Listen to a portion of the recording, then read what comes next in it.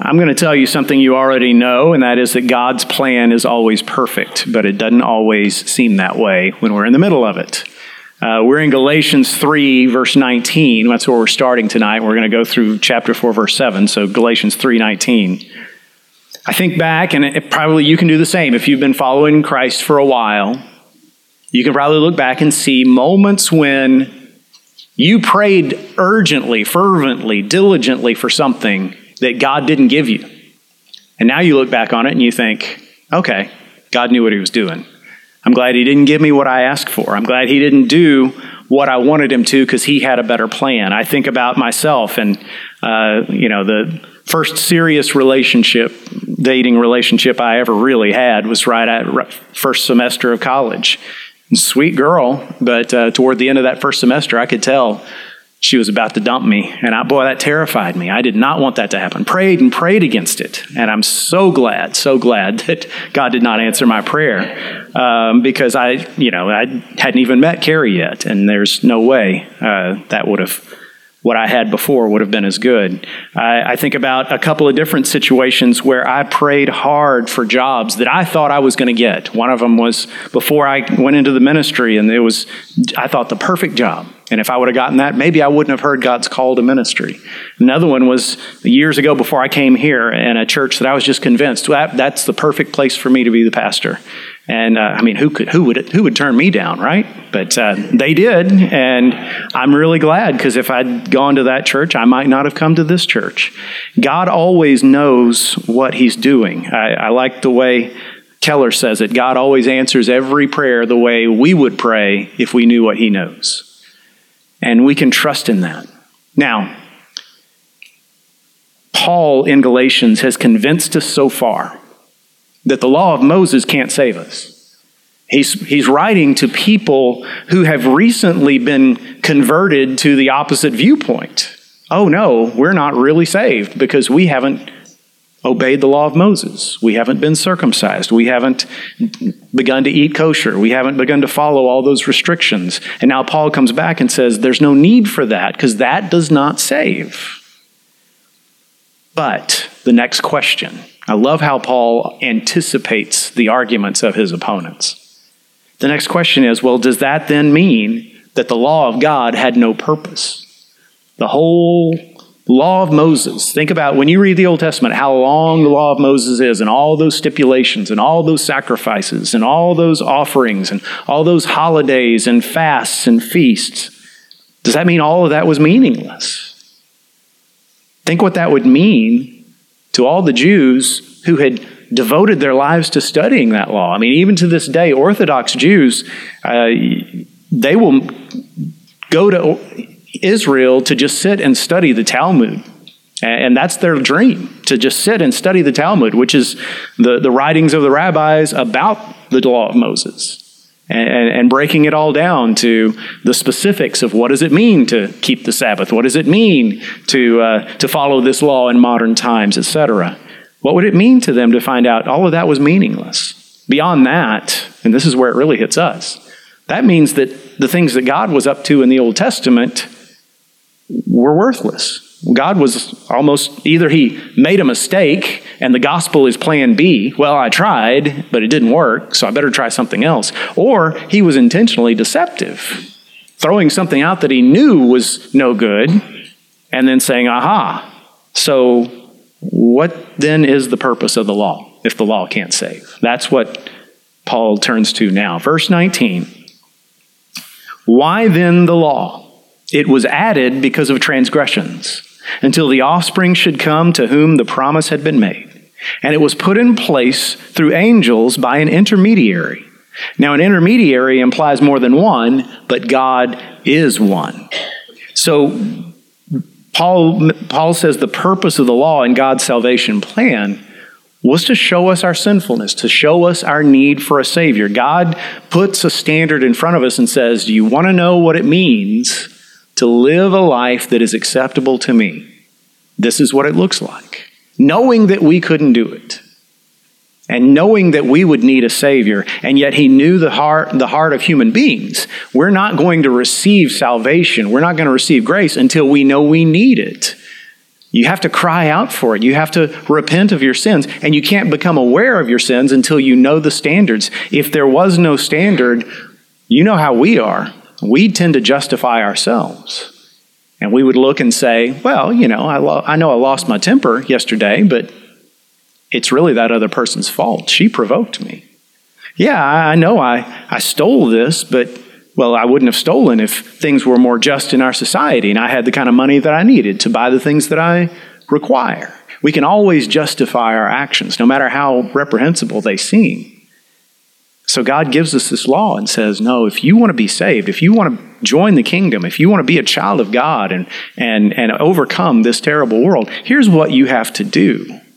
So that we could see, no, we're not as good as we think we are. Paul writes about this elsewhere. In Romans 3:20, he says, for by works of the law, no human being will be justified in his sight, since through the law comes knowledge of sin. We wouldn't even know that we were sinning if God hadn't given us the law. Romans 5:20 says it a different way. Now the law came to increase the trespass, but where sin increased, grace abounded all the more. It doesn't mean that the law makes us sin more. It makes us aware of our sin.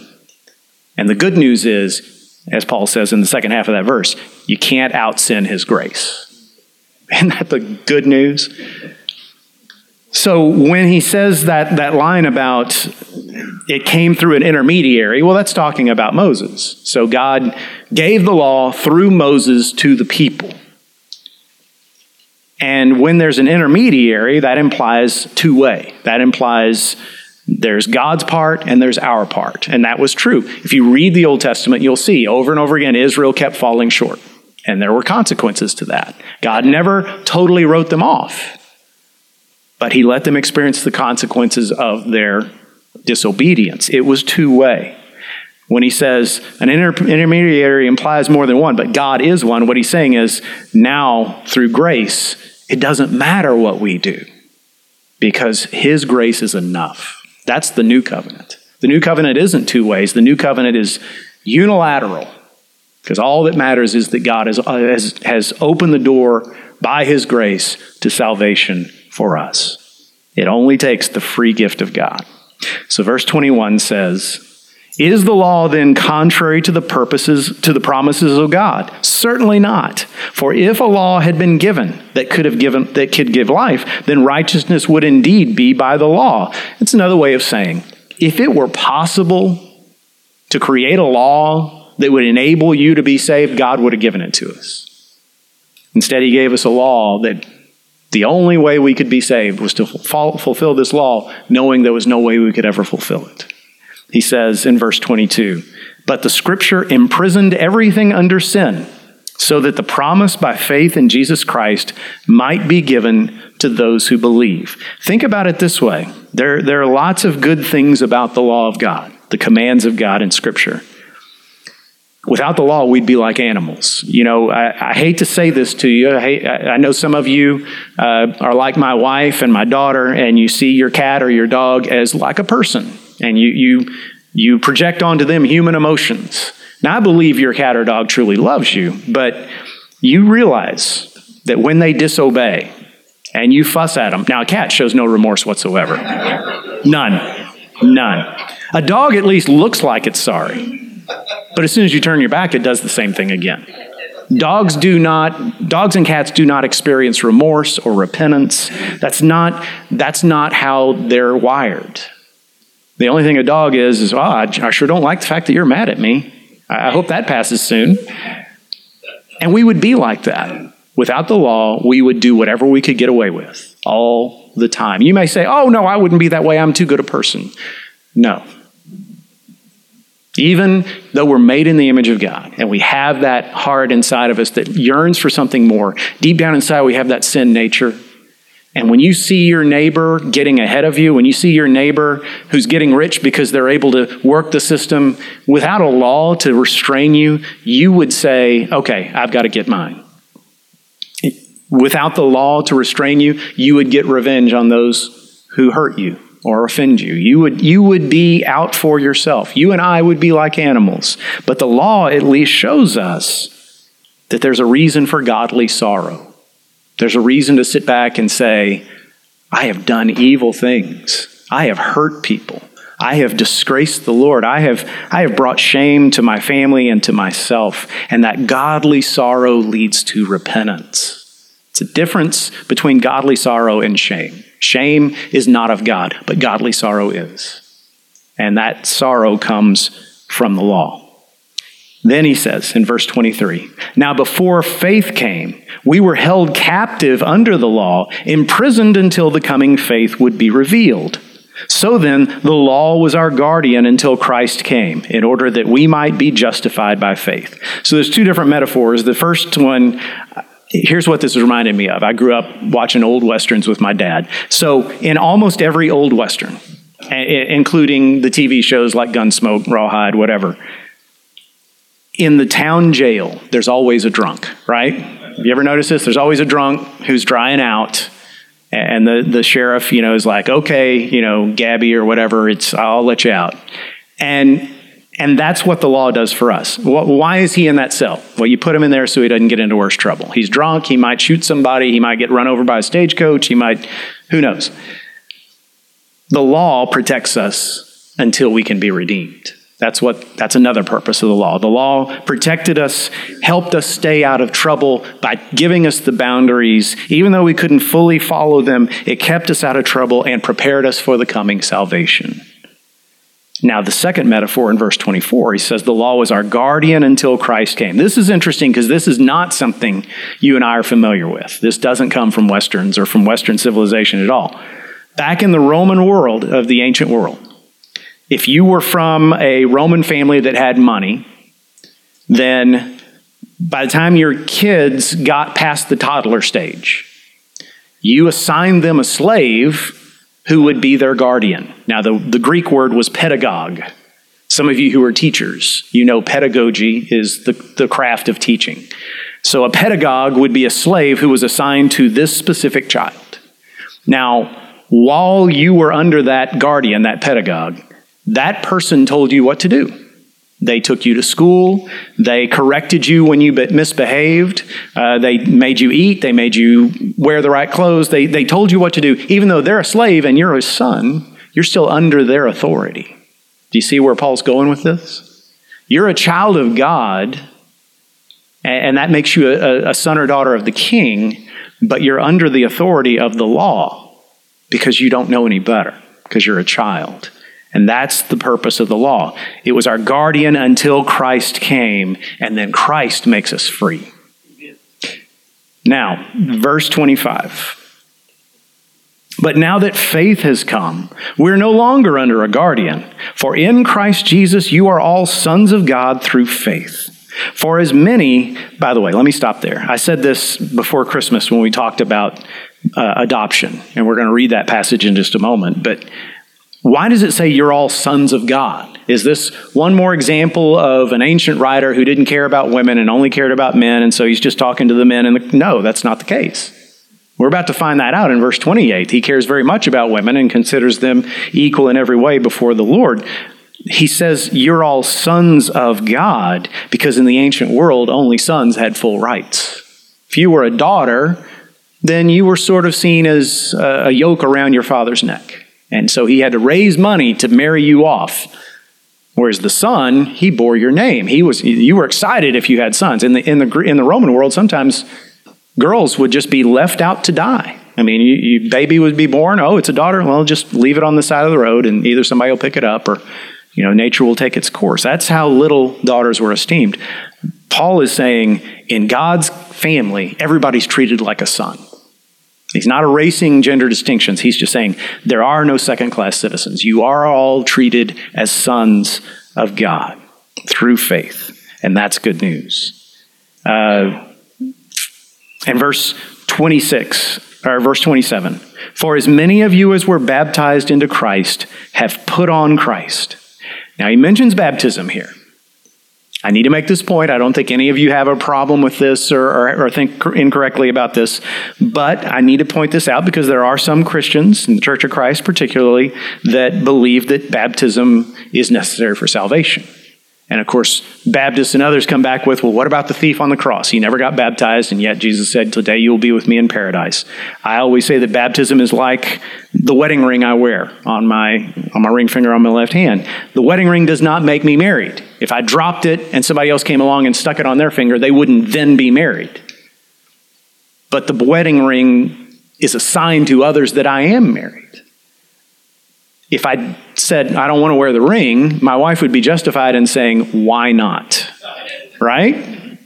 And so baptism is a sign that shows that we are saved. And we should want to be baptized. We should want to shout that from the rooftops. We should want to do that. But it does not in itself save us. And as I always tell people, if you accept Christ as your Savior, and for whatever reason never get baptized, you're still saved. So it's not about that. Now, how do we know this? I mean, Paul, this is the only place in this whole discussion that Paul mentions baptism, whereas he mentions faith over and over again. Salvation is by grace through faith, not through baptism. And also, think about this. Paul is writing this whole treatise to discourage the idea that an outward sign, circumcision, is necessary for salvation. So logically speaking, he's not going to replace one outward sign with another. He's not going to say, oh, you don't have to be circumcised to be saved, but you do need to be baptized. So that's not the argument he's making. He's mentioning baptism because, as we talked about Sunday, that's what we have in common. We're baptized in the same name. We're baptized in the faith of Jesus Christ, and that's what we share as brothers and sisters in Christ. Verse 28. Verse 28 is one of those monumental verses. There is neither Jew nor Greek. There's neither slave nor free. There's no male and female, for you are all one in Christ Jesus. Now, this is not the only place that this principle is laid out in the New Testament, but it's probably the most memorable because it's summed up in one verse. I mean, the whole New Testament endorses these same points, but right here in a verse that I think we all can remember by memory, we can all say it by memory, we essentially see the treasured ideals of Western civilization. I mean, we're proud as Americans that we live in a country where everyone has rights, everyone has equality, and every person is seen as important. And we tend to forget that wasn't always the case in humanity. And for most of human history, that's not the way people were treated. Paul is making an argument that changed the whole world. The things that we take for granted as being, this is what it means to be a civilized people. Well, that came from Christianity. It didn't come from our birth as human beings. It didn't come from our humanity. It came from the Christian faith. In the ancient world, ethnic distinctions like Jew and Gentile, you'd fight wars over that stuff. But in Christ, we understand that all people matter, no matter what kind of blood you have coursing through your veins or what color your skin is or what language you speak. In that world, there were rigid social distinctions, slave or free.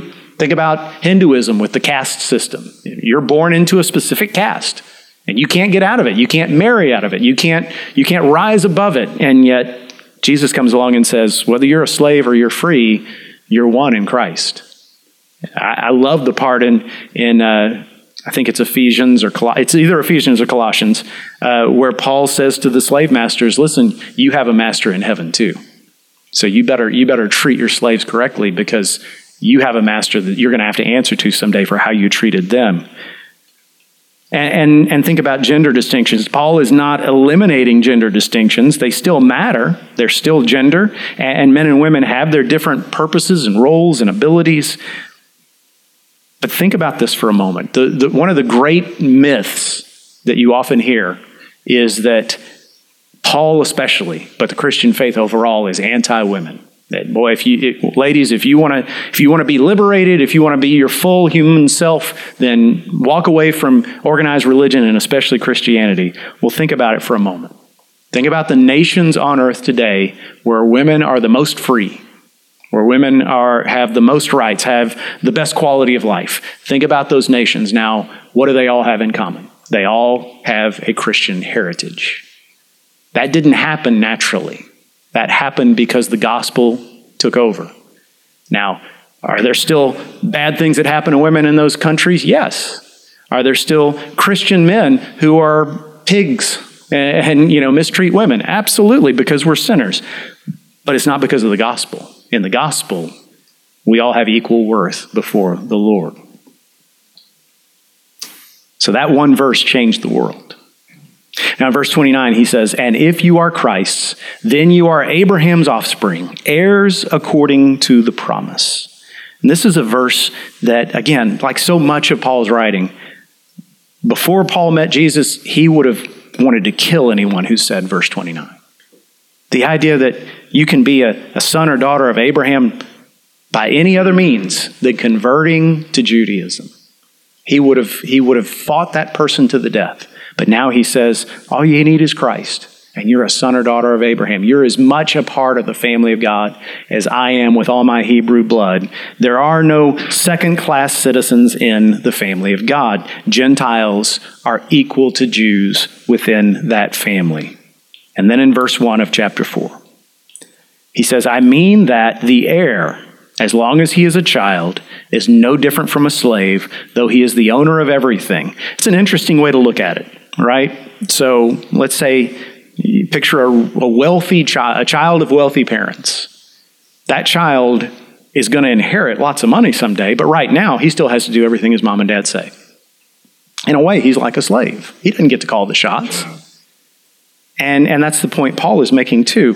When you're a child, you're like a slave. You're under the control of someone else. But this time, Paul is not talking about life under a pedagogue. Although he's going to mention this. Verse 2, he says, "But he is under guardians and managers until the date set by his father. In the same way, we also, when we were children, were enslaved to the elementary principles of the world." Now that term, elementary principles, that's what it says in the ESV that I'm reading out of. Your translation may say something different. But it sounds kind of innocent, doesn't it? It sounds elementary principles. Elementary, dear Watson, right? But that's a term that's used for demonic forces. The basic things of this world, the things that are in control of humanity before Christ shows up. Now here's where we get into controversial stuff. Unbelievers find this incredibly offensive, and you probably did too before you came to Christ. The idea that without Jesus, you are under the thumb of Satan, boy, you would deny that if you were not a believer in Jesus. You'd say, I'm not under anybody's control. I do what I want. And Paul says, no, you were a slave. You didn't know it, but you were a slave. He was able to control you. It doesn't mean you never did anything right, never did anything good, but overall, he was able to keep you from experiencing fulfillment. We couldn't fulfill the law, even if we wanted to. So evil had its way in our lives. We were slaves to evil, slaves to sin. And that's a bad place to be. Verse 4 says, "But when the fullness of time had come, God sent forth his Son, born of a woman, born under the law, to redeem those who were under the law, so that we might receive adoption as sons. And because we are sons, God has sent the Spirit of his Son into our hearts, crying, 'Abba, Father.' So you are no longer a slave, but a son. And if a son, then an heir through God." That, again, is so beautiful. Such a beautiful truth. And I've preached on that passage many times, including right before Christmas. But for our purposes today, in the scope of that whole argument that we started back in the middle of chapter 3, we started by saying, well, does the law have any purpose if the law can't save? And so for those who've heard Paul's argument and said, okay, so the law, God gave it to us to prepare us for salvation. Well, why did he take 1,500 years? He gave us the law in Moses. 1,500 years passed before Jesus shows up. Well, why did God leave us that long?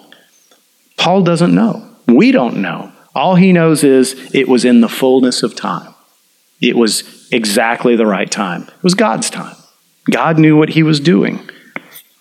One thing to point out, and I'm not the one who made this up or figured this out, but Jesus came at exactly the point when the Roman Empire had created a system of roads that stretched through multiple countries. That had never existed before. Most of the Western world spoke one language, Greek. That hadn't existed before. And so, in a sense, it was the right time because that's when the gospel could spread. That may be one reason why God waited for that exact moment. But we don't need to know all the reasons. All we need to know is, by the power of the Holy Spirit, under the inspiration of the Holy Spirit, Paul says it was exactly the right time. And there are a couple of images of salvation that Paul uses here. First, he says, we were redeemed from slavery. We were purchased. You could free someone from slavery. A slave could even free themselves if they could earn the money to buy their own freedom. But Jesus bought our freedom through his death. And then there's that other metaphor, the image of adoption. We've got some families in our church that have adopted children, and it's such a beautiful thing. Nathan, our associate worship minister, does our 11:15 service and does so much else. He and his wife, Catherine, adopted their little girl, Essie, 3 or 4 years ago. And on the day the adoption became official, the whole staff of the church went over to the courthouse. And we were there to witness it. And it was just a beautiful time. They took a picture of us all standing there. And the judge was like, are you all relatives? Well, in the Lord we are. It was just beautiful. And it's just such an exciting thing. She was 7 years old at the time. And came from the streets, essentially. Her mom was homeless and had a lot of issues and could not raise her. And then comes into this beautiful family. Now she's got a little baby sister and a little baby brother. And she's got 4 grandparents that dote on her and all these advantages and a church that loves her. And that's such a picture of what's happened to us. Because we were lost. We were fending for ourselves and doing a lousy job of it. And then the king comes along and says, no, I'm not just going to pardon you. I'm going to adopt you. I'm going to bring you in and make you mine. And I'm going to teach you to live as a son or daughter of the king. And that's not going to be an overnight process, but I'm going to be patient because that's how much I love you. And that phrase, God sent the Spirit of his Son into our hearts, crying, Abba, Father. The word Abba is, of course, the Hebrew word for dad. Dada is another way of saying it. Papa. Probably the first word most little Jewish boys and girls learn because it's easy to say. Side note, I know I've said this before, but isn't it an injustice that most babies say daddy before they say mom? I don't know why. I said that once, and a mom that was sitting in the Bible study said that's because the mom teaches them. They say dada, say dada. I don't know. That sounds like my mom, sounds like my wife, but I don't know. Jesus taught us to say that, and that had never been done before. The Jews believed that God was the Father of Israel. But no Jew before Jesus would have prayed, our Father who art in heaven. No Jew would have said, God is my Father. That's something Jesus brought to us. And every time in the scriptures that Jesus prays, you hear him say, Father, except for one. The one time he didn't was when he was on the cross and he cried, my God, why have you forsaken me? The reason why he said that is a whole nother explanation, but just think about that. He taught us that he's our Father. Think about it. The Son came, Jesus came, to give us the position as children of God. But the Spirit came to give us the experience of children of God. Jesus died, so we became positionally adopted, but the Spirit helps us experience that and feel it. And that Spirit in our hearts cries, Abba, Father. We feel that we're adopted into the family. Quote Tim Keller again. He says, no one wakes a king up in the middle of the night for a glass of water except his child. And that's the privilege that you and I have. We can wake up the king in the middle of the night for a glass of water, and he doesn't say, go back to bed. Jesus is the one who taught us that. But the Spirit is the one who made it real in our hearts, who enables us to feel it. So, the next time, and it will happen, the next time you can't figure out what God is up to, the next time you pray and pray and pray, and you don't understand why what you're praying for doesn't happen the way you prayed for it, because there's absolutely nothing wrong with what you asked for. Or because you just assumed it was going to go that way. All the trends seem to be pointing in that direction. I'm the most qualified person for that job. I know that she loves me. Why wouldn't she accept my proposal? Why would... The next time things don't go the way you want them to go, why wouldn't God heal me? Why wouldn't God do this? Why wouldn't God do what I ask? Remember, he never makes mistakes. He never makes a mistake. I'll just close with this. Years ago, Some of y'all know Ken Burns. Did you ever see the Civil War documentary on PBS? Ken Burns, very, very good if you like history at all. Well, then a couple of years later, he made one about baseball. Even if you don't like sports, I highly recommend it. So one of the people that became famous because of that documentary was a man named Buck O'Neil. Buck O'Neil was a baseball player in the Negro Leagues, so he played before baseball was integrated. And in all the episodes of that documentary, he's featured and he's talking about baseball, and he was just such an infectious person, just joyful and articulate. But by the time they integrated baseball, he was already in his 40s. Great player, but he was too old to come into the major leagues. And someone asked him, do you wish that you would have been born a little later so you could have played Major League Baseball? And his answer was, nope, I was right on time. Now, I don't know if Buck O'Neil was a Christian. I hope he was. I think he probably was. But he gave a Christian answer. Because what he was saying was, God doesn't make a mistake. If God would have wanted me to be born in such a time that I could have played Major League Baseball, he would have. But because he didn't, that meant he had a better plan. And I'm going to rejoice in that plan. And that's the faith that we need to yearn for and seek, is the ability to say, I don't understand what God's doing. I just know he never makes a mistake. He knew exactly what he was doing when he created the plan of salvation, and every little detail of my life, he knows what he's doing. I can trust him. He's always on time. So if you don't feel that way, pray that God would help you experience that and feel that kind of faith. Let's pray. Almighty God, we're so grateful that you are a God who's worthy of our faith and our trust. And I pray, Lord, for anybody here tonight who is struggling with that. It doesn't make them a bad person. Help them to see that. And you have patience with us when we struggle and when we doubt, when we question. But I pray that we would move beyond that and would learn to trust you and would learn even to rejoice when our plans and your plans don't coincide. Lord, we pray and we thank you in advance that we know you're always going to do what's right. For it's in Jesus' holy name we pray. Amen.